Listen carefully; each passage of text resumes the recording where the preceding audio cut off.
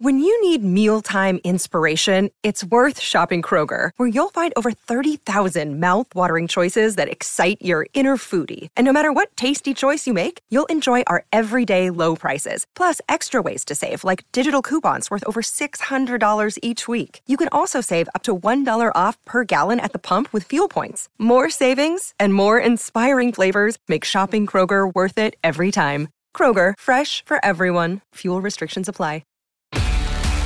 Here's why the Steelers' dreary draft sets the stage for JuJu Smith-Schuster's exit and quarterback Aaron Rodgers signing. Welcome to the Steelers Update from Penn Live, where we keep track of all things Steelers so you don't have to. This is John Lucy reporting. Steelers coach Mike Tomlin loves splash plays on offense and defense. But when it came to selecting players in the 2020 NFL Draft, he and the Steelers' brain trust failed to make a splash.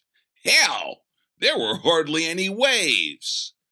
Now all those armchair general managers in the 412 area code are not only blasting the Steelers' boring draft picks, they're sounding the alarm at the player powerhouse being assembled down in Baltimore. This is not going to be a pleasant remainder of the offseason.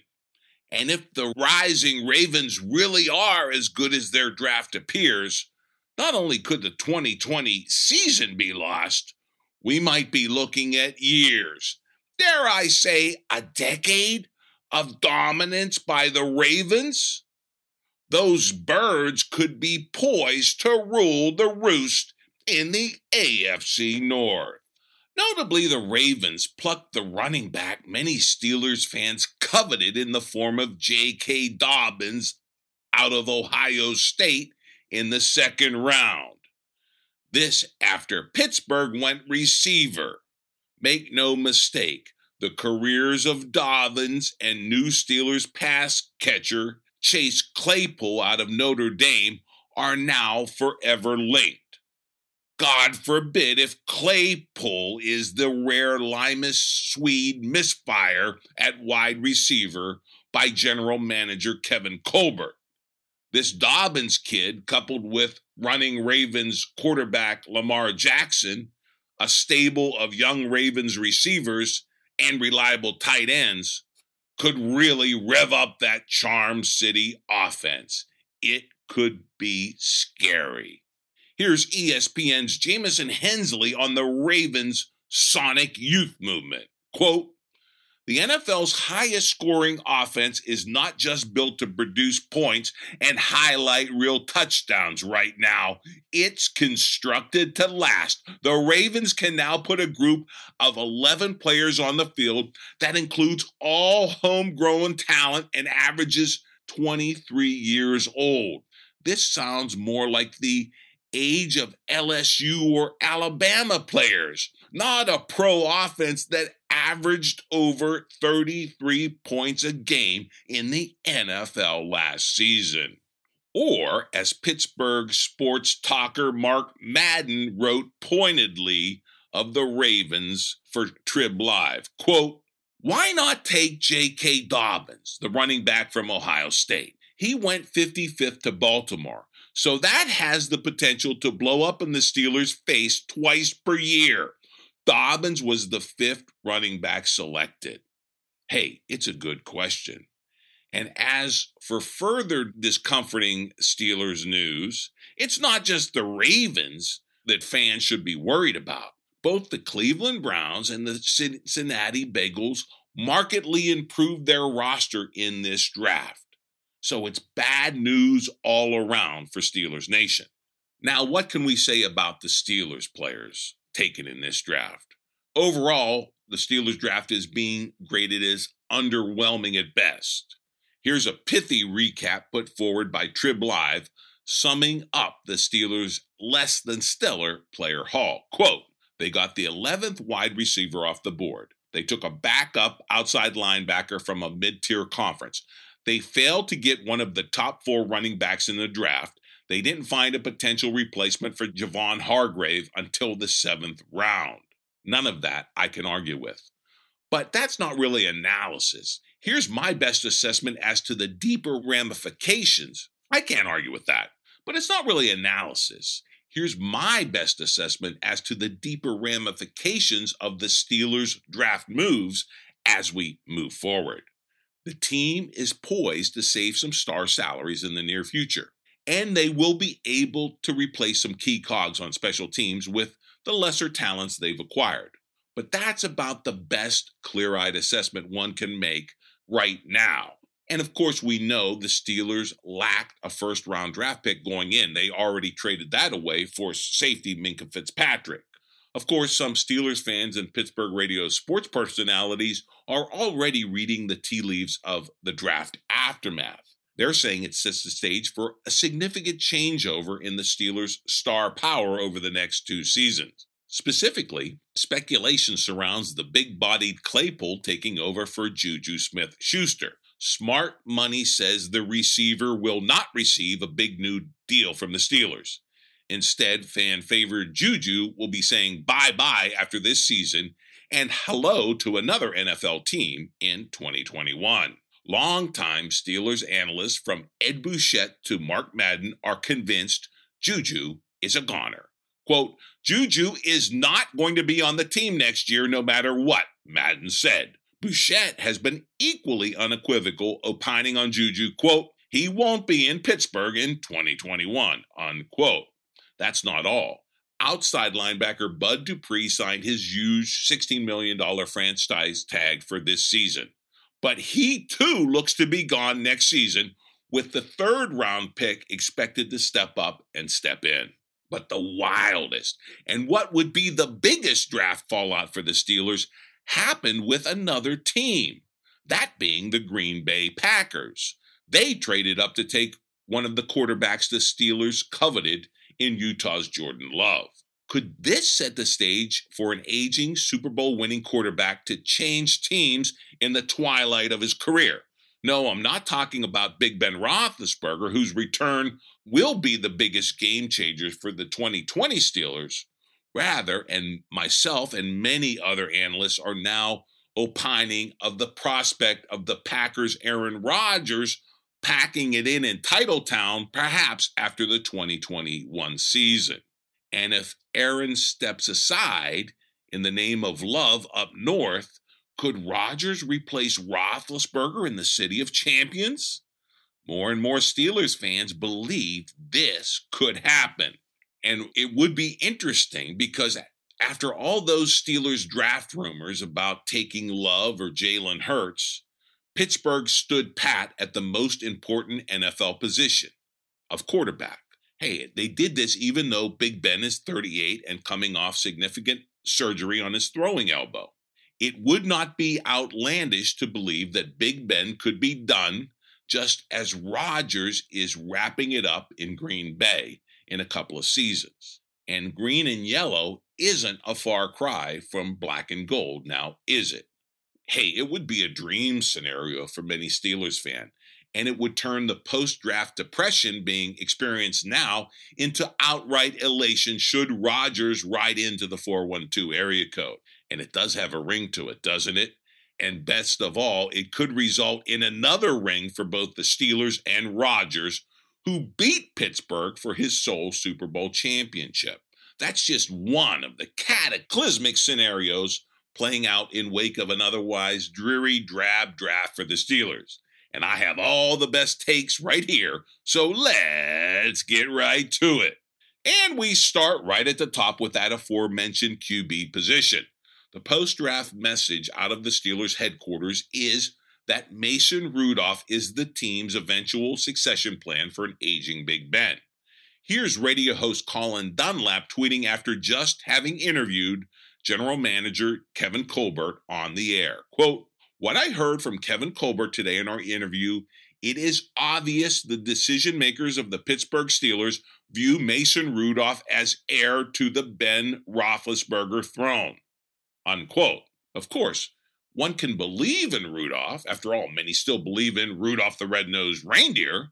But careers are made on the football field, not in a GM's imagination. If Rudolph continues to implode in relief of Roethlisberger, the Aaron Rodgers to the rescue scenario becomes more and more plausible in Pittsburgh.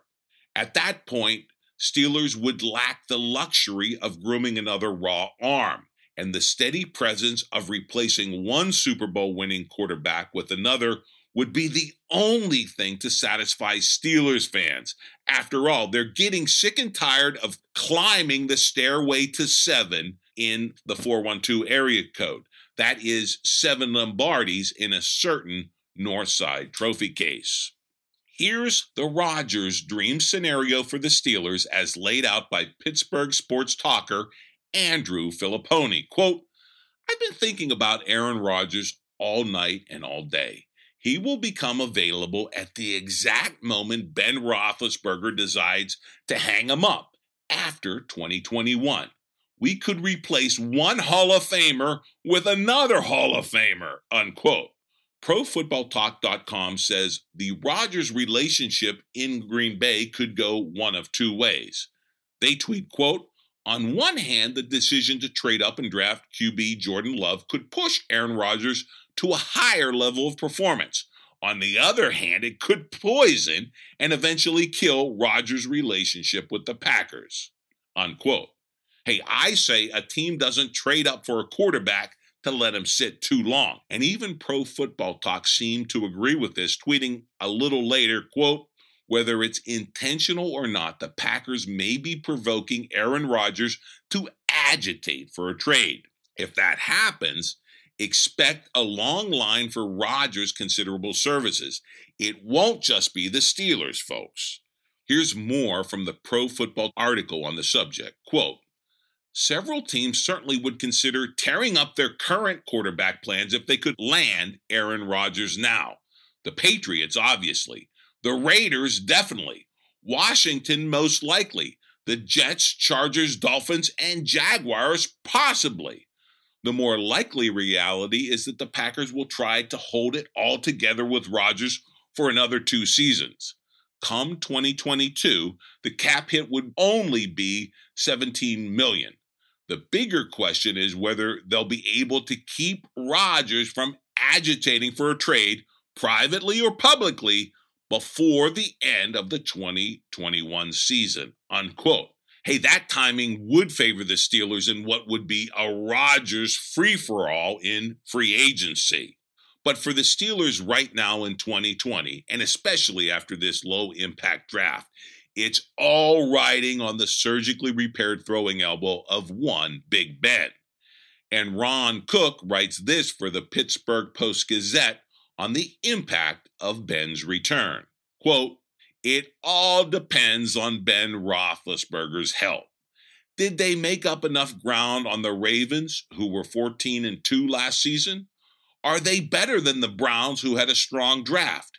And what happens if they sleep on the Bengals, who added number 1 overall pick Joe Burrow? It's worth repeating. It depends on Roethlisberger, unquote. Well put. And as fans of the podcast know, one of my go-to guys for contrarian Steelers opinion is Pittsburgh radio host Mark Madden. He usually zigs when the rest of Steelers Nation zags. So while many are biting their terrible towels in fear that the rest of the AFC North improved markedly while the Steelers stood in place, Madden is circumspect about the draft. He writes in part for Trib Live, quote, I don't hate the Steelers draft. Not yet. In that vein, it's certainly a draft that leaves itself wide open to future criticism. The Steelers went for quirky, not safe. 3rd-round pick Alex Highsmith, the edge rusher, is a walk-on from Charlotte, a CUSA school. Only 2 NFL teams talked to him before the draft. 4th-round pick Kevin Dotson, guard, wasn't considered good enough to be invited to the NFL scouting combine, but he did start 4 years at Louisiana, a Sun Belt Conference school. Dotson is more game-ready than a lot of rookies. The Steelers took 2 players from Maryland, which hasn't had a winning season since 2014 or a winning year in the ACC since 2010. 14 of the draft's first-round picks were from schools like Alabama, Clemson, LSU, and Ohio State. Those are football factories. Jerry Dulac of the Post-Gazette loves the Steelers draft. He gave their first 2 picks an A, their next 2 picks a B and a B+. National experts aren't as excited. One of those experts, Andrew Benoit of Steelers Illustrated, posted a series of tweets that highlight the draft for what it is, a crapshoot, unquote. And the bottom line for Madden is this, quote, the Steelers didn't make safe picks, that's certain. If this draft fails, the Steelers will be open to criticism, and deservedly so. I'd have taken a running back at number 49 overall instead of Notre Dame wide receiver Chase Claypool. Backs are infinitely more disposable, but I don't trust James Conner to stay healthy or perform like a number 1 back, and his backups mostly stink. J.K. Robbins of Ohio State and Cam Akers of Florida State were both available. The Steelers had a draft. The Steelers need help immediately, but won't get it from this draft, unquote. All from the reliable Mark Madden. And there, the Steelers will be judged. Should they have stayed on the ground at pick 49, or were they correct to recognize the NFL is a passing league and therefore went long with Claypool? We shall see. But long is the operative word with this lanky receiver. Here's Brian Batko attempting to tell fans where Claypool fits in the Pittsburgh pantheon of wide receivers. He tweets, quote, Chase Claypool's athletic testing is eerily similar to Martavius Bryant at the Combine, but physically he's closer to Plaxico Burress. Not exactly the Jordan Kobe supercut, but I threw together some college highlights of Claypool and Plax, and they do look similar. How athletic is Claypool? Well, here's Steelers Depot Alex Kozura and his gushing praise. Quote, quick breakdown of Chase Claypool. Elite size, 6'4", 238 pounds. Athletic testing, 4.43 40, 40.5-inch vertical. Contest, high point ability, red zone ability, blocking, intensity, rawness, exact fit. Some projected him as a tight end. Quickness, separation over the middle, unquote. In other words, it sounds like he's going to be a target all over the football field. The real Steelers clone for Claypool, however, could be JuJu Smith-Schuster, and this would make him the odd man out after this season. Here's Steelers scribe Mike Asti on JuJu's impending ouster. Quote, Steelers fans, kiss JuJu goodbye. He's gone after next season. Pittsburgh just drafted his clone, unquote.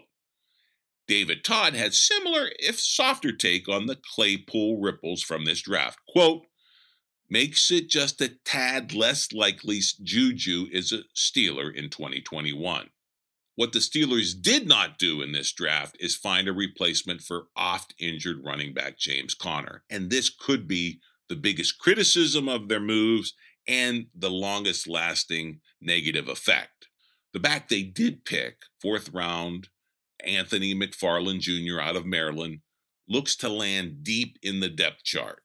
Here's the range of opinions on McFarland. Andrew Filipponi, quote, the Steelers had a chance to draft James Conner's replacement or James Conner insurance.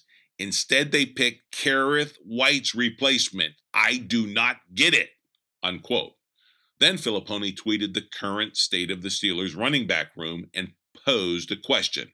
Quote, James Conner, Benny Snell, Jalen Hurts, Anthony McFarland, Kerrith White. Is that a good collection of running backs? Unquote. My answer is maybe. But just in case anyone didn't know where Filipponi stands on the Steelers' backfield, he tweeted this too. I'm with the great Jerry Dulac. He wrote, if the Steelers don't take a running back with their first pick, there's no need to take one at all. And I agree. McFarland is just more of the same, another question mark running back. And finally, here's Paul Zeise with Pittsburgh Post-Gazette on the running back situation. Quote, McFarland was a boom or bust pick. There won't be an in-between with him. He's either going to add another dimension, speed and big playability to the Steelers, or he will just sort of become a guy with talent who never pans out, unquote. So the bottom line impact of this draft class, what is it? Well, for now, it's patchwork and fill-in stuff. In other words, some guys who will play a lot on special teams. Here's the always insightful Alex Kozora with Steelers Depot summing it all up. Quote, the Steelers lost a couple key special teamers in Makovich, Nix, Chicolo, all core guys. Big focus on special teams in this draft. Claypool, Highsmith, and Brooks should all make an impact there year one. As for the future, Kozora adds this, quote, upside at the top with Claypool and Highsmith, good athletes who hit their stride last season. Special teams help throughout. Dotson, my favorite day 3 pick, maybe my favorite overall. Waited too long for a safety and a nose tackle. The rest of the AFC North killed it, unquote. Pretty good summation. About the best you can say is this 8-8 Steelers team added some special teams players. They brought in rookies who will eventually replace starters like JuJu Smith-Schuster and Bud Dupree. This so that the Steelers don't have to spend money there and can use it for true superstars like TJ Watt and Minkah Fitzpatrick. As a side note, some are considering Fitzpatrick a member of this 2020 draft class due to last season's trade involving the 2020 first rounder. I don't consider him a part of this draft class, but I do sympathize with the Steelers fans and analysts who weren't wowed with this draft. I concur with the mounting draft envy as black and gold fans seethe over the state of the Ravens' rapidly rising dynasty down south. For the Steelers, getting back to the playoffs after 2 years of missing them did get easier, but it wasn't because of this draft. That's mainly due to an expansion of the NFL playoffs, which will now allow a 7th team in each conference. If this had been the case, the Steelers would have been in the playoffs these last 2 seasons. So there is hope, just not a lot of comfort after this Steelers crapshoot of a draft. Hey, but we'll keep following the offseason, and as we move to hopefully some training camps that will open amid the coronavirus and some real games, and hopefully before some real fans. Let's hope. And we'll do it all here for whatever happens on your Steelers Update podcast. So download it every Wednesday wherever you download your favorite audio. And of course, log on to PennLive.com for your real-time Steelers news.